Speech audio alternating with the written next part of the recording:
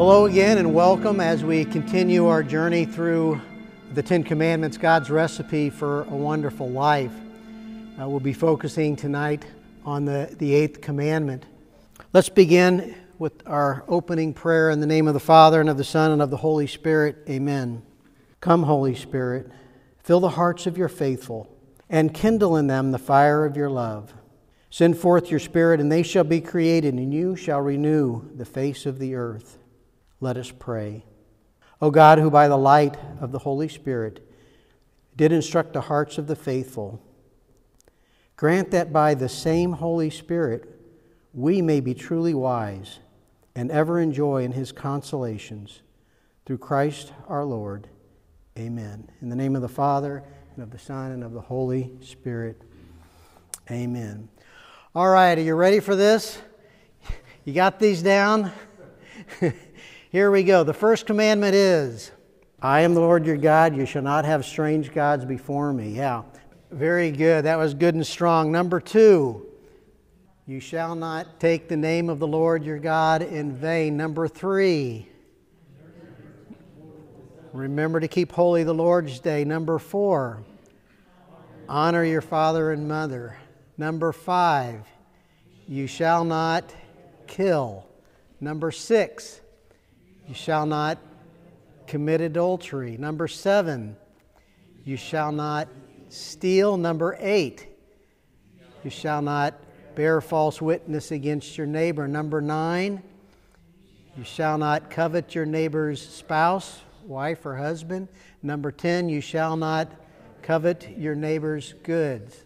All right, you're getting stronger and stronger with those, and hopefully you're recognizing in your life how these come into play on a very regular basis, positively, hopefully not so much negatively, and if you do see it in a negative way, that you are making some changes there. So, you shall not bear false witness against your neighbor. Basically, don't lie. Pretty easy to understand just at face value, but we'll see that like many of the other commandments, this commandment is doing much more than telling us not to lie. It's protecting something that is holy and sacred. Just like the commandment, you shall not kill, is protecting life. And you shall not commit adultery is protecting the sacredness of our body. This commandment is protecting something that's holy and sacred. Truth. We'll see how holy and sacred truth is here as we explore into this. Now, there was a couple, and they had 12 children, and they were relocating to a new town. And they decided, because they didn't know what this town was like and where their kids were going to be involved in things, that they would just rent a house for a while. And after a year or so, they would then decide where they would buy a house. The problem was they went to rent these houses, and people found out they had 12 kids. And they thought, these 12 kids are just going to wreak havoc on our house here, and they would back away. Well, it got to where they really needed a house, and so the husband told the wife, he said, I'm meeting with the real estate agent tomorrow afternoon. What I want you to do is I want you to take 11 of our children and go to the cemetery and just explore the cemetery with the kids there. And I'll take Joey along with me with the real estate agent there. And so the next afternoon, he takes Joey with him and meets up with the real estate agent and introduces Joey to her. And she says, oh, it's nice to meet you, Joey. And to his father, says, how many children do you have? And he said, 12. And she said, well, where are the rest of them? Said, well, with a very sad look on his face, he says, they're at the cemetery with their mother. So, did this man say what was the truth? He did. He said what was the truth. They were in the cemetery with the mother. But did he speak the truth? Not so much. Maybe a half-truth there. He didn't tell the whole story. So we need to understand what truth is. And we need to ask the question, does truth exist? Because some people say there is no real truth and it doesn't really exist. It's all just what we decide that it is. And if it does exist, we need to look at, well, where does it come from? And then we need to also be thinking, well, if truth is real, why is it important that it's real? So we're going to look at all of these, and we're going to answer these questions, many of them in this first slide. We look at, where does truth come from? Well, we go back to creation, which we've done in many of these commandments, going back to the very beginning. In the beginning, God created the heavens and the earth. And why do we go back here to find the answer to this question? Because it's in the very existence of things being created that the truth was created by our Creator. And we see this in the Catechism, which tells us by the very nature of creation, material being is endowed with its own stability, truth, and excellence, its own order and its own laws. Right in the very creation of something, God created the truth. The truth is, if I hold this clicker up and I let go of it, we know exactly what's going to happen. God created the natural law of gravity. And the truth is, with the natural laws that are written on our hearts, they're just as automatic and they're going to work 100% of the time, and they have just as much truth as the physical laws that we see. So if I lie to my wife or to my children, are there going to be natural consequences of that lie? It's always in play. And whether somebody finds out that I lie or not, there's still natural consequences that are going to happen. And so in the very nature of creation, truth is created. A sparrow, the truth is a sparrow flies. It's very easy to see. So we look back at creation and see that God established truth at the dawn of time with everything that He created. To reinforce that truth is created in nature, Jesus assures us this in John chapter 14. Jesus says to us, I am the way and the truth and the life. Now, does Jesus ever lie to us? So if He says, I am the truth, can't we go to the bank on that? He is the truth. Now, why is truth important? Well, if I become a habitual liar, what's that going to do to my relationships? How am I going to have a good relationship? And isn't that what we all look for, is good relationships with family and friends and with God? So is truth important? Just from that level, we'll see as we go on how much more important it becomes. Truth is not only important, but it's holy and it's sacred. And we know that it's holy and sacred. First off, we go back to that scripture passage we just read, where Jesus says He is the truth. And is there anything more holy and sacred than Jesus Himself? Not at all. But we can see even further when we go to the Garden of Gethsemane with Jesus. And before He's going to be carried off and crucified and tortured, He's praying to His Heavenly Father. And He's not praying about Himself and the torture that He's going to be going through. He's praying for you and for me, and that we will embrace and know and live in truth. And this was His prayer to His Heavenly Father: consecrate them in the truth. Your word is truth. As you sent me into the world, so I send them into the world. I consecrate myself for them, so that they also may be consecrated in truth. Where's that word consecrated used unless it's being brought into something that's holy and sacred? And for Jesus to be consecrating us in His truth in the moments before He's carried off and crucified, how important is truth? How holy and sacred is truth? This commandment is not just about lying, but it's protecting what is holy and sacred. What a great commandment, as they all are. when we start to look past just the simple words there. We see that this truth is important within our relationships and how we as a family, we as a society, and us as a world, we depend upon the truth. St. Thomas Aquinas, he explains this to us very clearly. He says, men could not live with one another if there were not mutual confidence that they were being truthful to one another. Therefore, as a matter of honor, one man owes it to another to manifest the truth. So for us to exist as family and as society, we need to be able to trust the other and that truth will be manifested in our words and our actions. So this is why Jesus in the Garden of Gethsemane prayed this prayer. He knew how important truth is for us to exist together.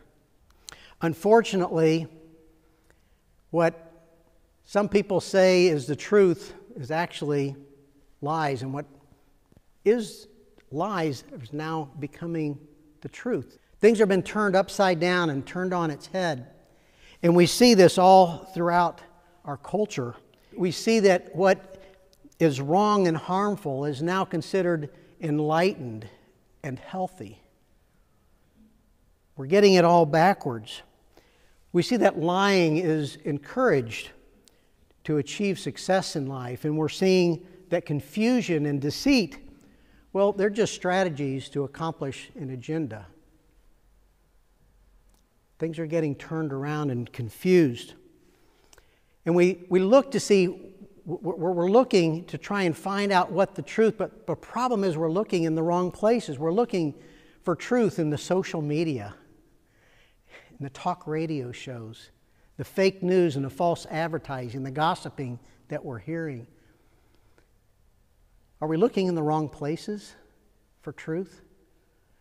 And if truth ever did show up in these medias, would we ever recognize it amidst all the garbage? You see how truth is so important, and we see what's happening in society and in culture and within families because we're looking for truth in the wrong places. Truth is incredibly important, and it's sacred and it's holy. Think about the chaos and the confusion and the division. You have family members at odds with each other because they've bought into the lies that are being promoted as truth in our modern way of thinking. Not just family members, but societies breaking down. And we see it in the world. And when this chaos happens and you have different countries pursuing truths in the wrong way, one of the things that leads to conflict between the countries and war. So we've talked enough about truth for a while, and we've got a better understanding of it. So what's a lie? We need to understand it a little bit better too. And the Catechism helps us out here with a couple definitions. First, it gives us this definition. A lie consists in speaking a falsehood with the intention of deceiving. If we think back to the man who said, well, my 11 children are with their mother in the cemetery, was he speaking the truth or was he being deceitful? Yeah, he was being deceitful there. And so this definition helps us to understand that that would be considered a lie. But there's some problems with this definition because it only says that we can lie by speaking, which we'll see here in a moment that there's other ways that we can lie.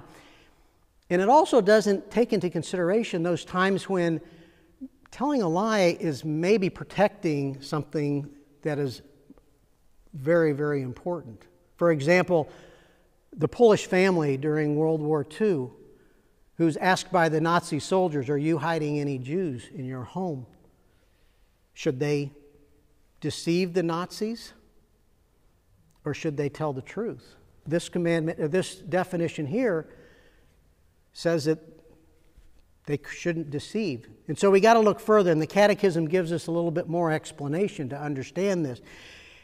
In the next paragraph in the Catechism, in 2483, it says, to lie is to speak or act against the truth in order to lead into error someone who has the right to know the truth. So here it's not just speaking, but in our actions we can lie. For example, if I'm trying to win a contract with a client, and I know that they need to have this work done within 1 month, and I know that it's going to take 2 months.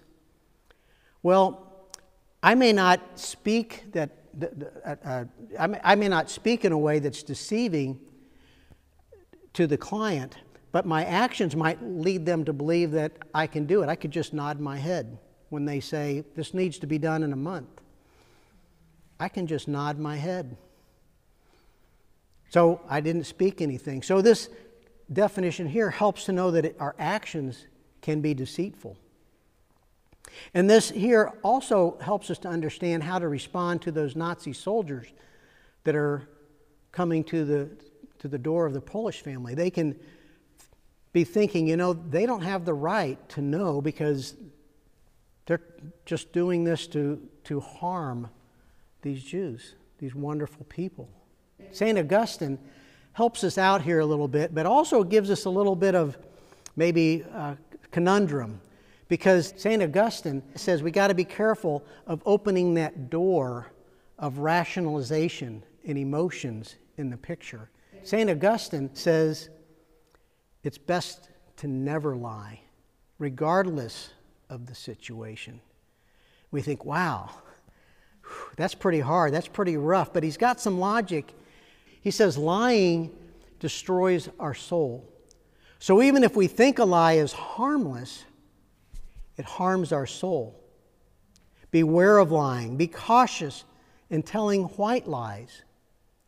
Do we prefer pleasing people over telling the truth?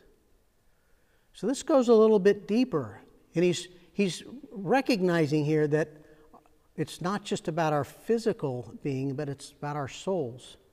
This is reinforced when we go to Matthew chapter 10, where it says, and do not be afraid of those who kill the body, but cannot kill the soul. Rather, be afraid of the one who can destroy both soul and body in Gehenna. So he's looking beyond our life here on earth. He's looking beyond the physical suffering that we might endure. And he's saying, we've got eternity to look out for. We've got our souls to prepare. And if we do lie, even to protect somebody else, we're putting our souls in jeopardy. So what's more important? It's still a big conundrum here, when we should and should not maybe lie. It's a conundrum that's very hard and difficult to figure out. But I think pursuing what is true will help us along the way, truly looking for what is true. This question of whether to lie or not is a question that will be debated among the theologians from now until the end of time. But hopefully this gives you a little bit more to go on so that you can assess situations a little more clearly and apply some of these definitions and ways of thinking when it comes time to decide how you're going to respond in a situation. Now, we've seen this cycle of confusion a few times in some of the other presentations, and I want to bring it out here because it's very pertinent. So real quickly, this cycle of confusion starts when we listen to the worldly gods, the false gods, and these false gods create confusion, and this confusion causes us to make decisions that are bad and unhealthy for us and bad for our relationships, and it threatens those relationships. And because it's threatened these relationships, we're going, well, I made a bad decision and it's going to cause my wife or my kids or my boss or my friend to be disappointed in me, and I don't want that. So maybe I'll just spin a lie. They'll never know. Well, we spin that lie. And it's kind of like this little seed from the dandelion taking off. And that seed from the dandelion is going to live a life of its own, just like a lie starts to live a life of its own. And what happens is now we have to protect that lie. And in doing so, we become a slave to it. It owns us, and now we're enslaved by that lie. And it blows off into the wind. We don't necessarily know where it's going to go. And so in order to protect the truth of that lie, what do? We spin another lie and another lie so that the person in that relationship that we're trying to protect doesn't get damaged. But at some point, the lies tend to come out. And so these seeds of the dandelions, just like the lies, start to take on another life, their own life. And there's more and more of them. And we become not just slaves of our lives, but we become prisoners to them. And the consequences that is going to happen when these lies come out. And as we become a prisoner of these lies and we have the mess to clean up, it's kind of like those dandelion seeds. They take off and they get out of control. And within a short period of time, we've got this field of dandelions that's going to take years and years to get out of our lawns. These lies take on a life of their own, and we become a prisoner to them. And now we have to endure the consequences, which can take years to work through. You see how the birth of a lie starts when we listen to the worldly wisdom, why it's so important to put the first commandment first. It's the foundation for all of these other commandments. And when we listen to God and His truth, we're not going to get caught up in these lies. We're not going to become a slave and a prisoner to them. Speaking the truth and living the truth is not easy. But when we get away from the truth, it becomes even harder. One of the things that runs around masquerading as the truth is moral relativism. Pretending that it is the truth. Or maybe there isn't any truth at all. We can all just make it up as we go. We need to start to recognize moral relativism. We need to understand it. We need to call it out for what it is. It redefines the truth of God.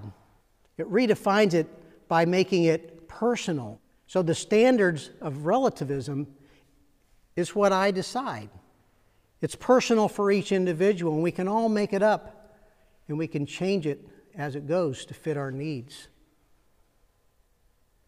And once we've redefined truth, that God doesn't create truth, who's the authority to say that we're not wrong? This moral relativism is very dangerous. It's very destructive. Moral relativism reduces morality to my feelings. My feelings might be, well, I like to have sex, and so I'm going to have sex with anybody, whenever, and wherever I want. And who's to say that that's not a good thing to do? It's my truth. It's good, and that makes me feel good. So who are you to tell me otherwise? It's all about feelings. And if I feel that maybe I'm not a man, I'm a woman, or anything else, who's to say that I'm wrong? It's what I feel like today. So moral relativism reduces morality to how we feel. Moral relativism demonstrates weakness.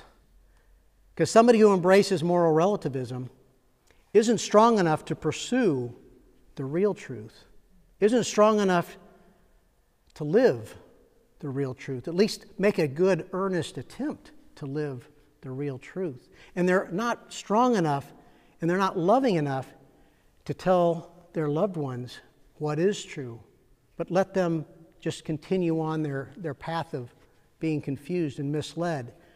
Which brings to the next point that someone who has embraced moral relativism, they love themselves more than they love someone else. They're not willing to tell the other person who's errant in their ways and confused what is the truth. Moral relativism results in chaos and confusion Because now you have conflicting truths that bash against each other. Are we seeing much of that going on in our world today? A lot of disharmony, a lot of discord, because people are making up their own truths. And moral relativism, it kills us spiritually. It blinds us to the truth of God. It blinds us to the God who loves us. We become our own God. And it kills us physically. For the person who wants to go out and have promiscuous sex, they eventually have a decision to make about whether they should abort their baby as a result of that. Moral relativism spiritually and physically kills. Incredibly dangerous thing. And we need to learn how to recognize and identify moral relativism. We can hear it if we listen in people's explanations. And we can hear it with usually two words that are either tacked on to the beginning or the end of a sentence. And those two words are either for me or to me. So you might hear somebody say, for me, I wouldn't choose abortion, but I'm not going to tell you that you can't. Or they might say, for me to get ahead, I can do whatever it takes. These two simple little words that are tacked on at the beginning or the end. You might hear them say it this way, for you, or to you, it might be right to get married. For you, it might be right to get married. For me, it's not my thing. Moral relativism in that language. And start to listen for it there. Another one is for them or to them. Two other words that come into our language that are red flags for moral relativism are diversity and tolerance. Diversity training. Well, it sounds really good, and on the surface it is. We should embrace all people of all nationalities. We should embrace this, but they spin it and they take it to mean many more things that we need to tolerate in our lives. I need to now tolerate calling this person who I've known to be a man for all of my life, now I need to refer to him as her, it, zim, zoo, za. I don't know what the words are. And we're supposed to tolerate this. Be careful of these words. Be listening for these words. Because they are ways of identifying moral relativism. And once we identify them, we can then call them out. And not call them out in a negative, bad way and in a hateful way, but in a loving way, to sit down and explain to this person who has bought into this moral relativism and explain to them where maybe they're a little confused. And they've gone off the path and they've drinking the Kool-Aid. Another thing that moral relativism does is it says, who are you to judge me? They use this statement, this question, who are you to judge me, all-encompassing of all types of judging. Now, we shouldn't judge another person in terms of whether what they're doing is sinful, and we shouldn't judge them as being bad, but we should judge their actions. We should judge what they're doing as being either good or bad in their actions. If somebody is introducing their 6-year-old to drugs and alcohol, should we stand on the sidelines and watch this happen? If somebody's taking their 6-year-old to get a sex change operation, should we stand on the sidelines and watch this happen? I think we'll be held accountable. We have a responsibility to judge. And God gave us an intellect to judge. And we should be knowing the truth so that we can apply the truth in these situations and go, no, this just, my reason and my logic that God gave me makes it very clear that these things are bad for you. And out of love, we need to explain this and to try and bring that confusion back to where people understand what is truthful. So let's break into our group discussion here. We've got 4 questions there in the book. Take the first 2. And the first 2, make sure you respect each other's silence. Give everybody time to reflect on this in their own lives before discussing it. The second question here is, how has the world denied and become blind to the truth? And what problem is this causing? So go ahead and break into your discussions. Make your discussions personal and respect each other's confidentiality.